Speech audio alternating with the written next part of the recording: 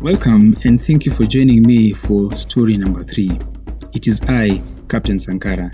Today we are going to read a story from the people of Gabon called Akenda Mbani. Long ago, long before our fathers lived, in a far country there lived a king called Reju. That king had a daughter called Arondo. Arondo was beautiful, more beautiful than all the girls of the country. Reju said to the people, "Though a man will ask my daughter in marriage and present me with great many slaves, goats and tusks for ivory, so that he might soften my heart to have her, he cannot have her. I want only a man that shall agree that when Arondo will be ill, he must also be ill. That when Arondo dies, he must die also the same day." Years passed by. No one came to ask Arondo in marriage, for all were afraid of the law the king had made, no one being willing to die when she died. There was a man in that country called Akenda Mbani. Never goes twice to the same place. Many names among the tribes of Equatorial have a meaning, and remember that Akenda Mbani means never goes twice to the same place. Akenda Mbani came to the king and said to him, "I come to marry Arondo, your daughter, the one you have made a law concerning.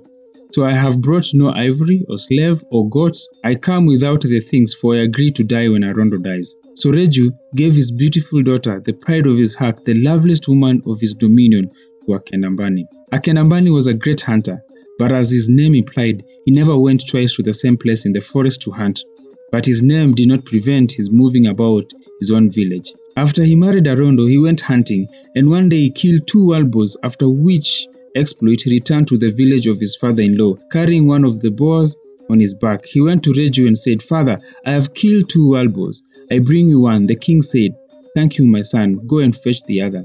Then Akenda Mbani replied, "When I was born, my father, in giving me my name of Akenda Mbani, gave me a coin or a law, never to go twice to the same place. So the other wild boar was lost, as no one could tell where it was to be found in the forest." Then he went hunting again and killed 2 antelopes. Of course, Akenda Mbani said he could not go and fetch the other. Shortly afterwards, Akenda Mbani killed 2 beautiful bongos and brought the other one back. Then the people came and asked him to show them the way so that they might fetch the other one.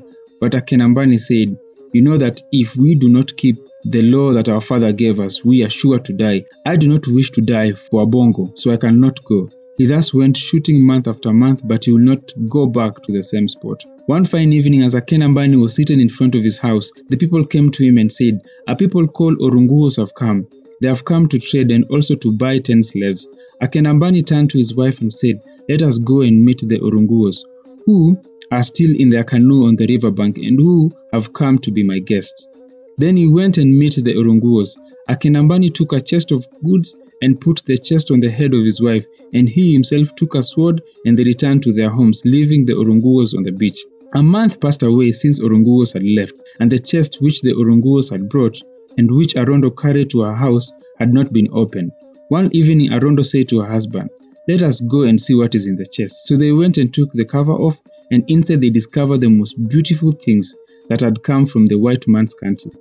The chest was quite full of beautiful clothes. Arondo desired her husband to take 2 fathoms of one beautiful cloth as she liked it. So Akenda Mbani cut off the 2 fathoms.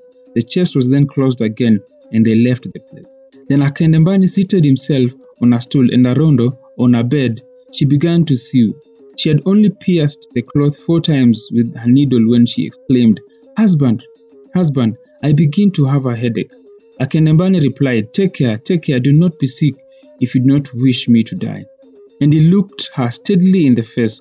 Arondo called again, Akenda Mbani, my husband, do tie a string around my head, for I have a great deal of pain." Then Arondo tied a string around her husband's head also, though he had no headache.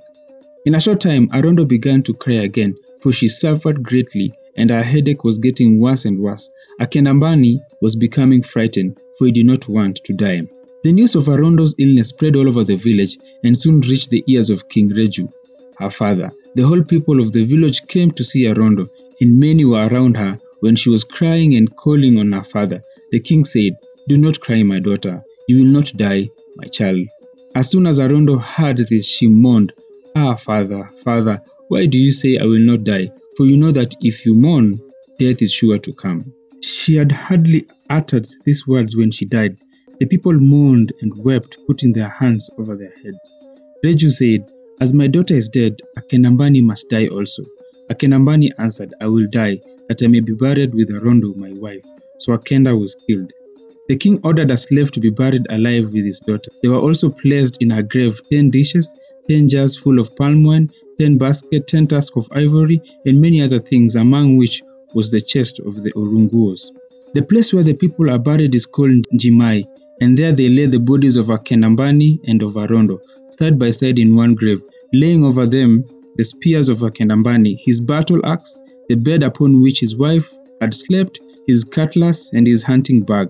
Then the people said, Now let us cover the grave with sand, which they did until a little mound was formed. Then Agumbai, the village speaker, said, King, there are leopards here. As soon as Reju heard this, he cried, Do not build a mound over the grave of my child, for fear that leopard may see it, scratch up the earth, and eat the body of my beautiful daughter. They replied, Let us take these things back and dig a deeper grave. Then they took away the things and seated the bodies of Arondo and Akendambani on 2 seats. When they had finished their work and thought the grave to be deeper enough, they replaced all the things they had taken out. Then they lifted the body of Arondo and laid her gently in the grave. Next they took hold of Akendambani and raised him gently to place him by the side of his wife. But he opened his eyes and mouth and said, Don't you know I never go twice to the same place? If any of you attempt to place me again in that tomb, I will kill him, for you know I never go twice to the same place. Then he rose and, accompanied by the people, returned to the village, and when Reju saw him, he said, How is it that Akenambani has returned? I thought he had been killed and buried. Up to the time of Reju, when a husband or wife died, the survivor was killed, but Akenambani broke the law by rising again from the grave. Since then, no one is killed on the account of the spouse dying. Thank you for joining me, and I hope that you've enjoyed this story.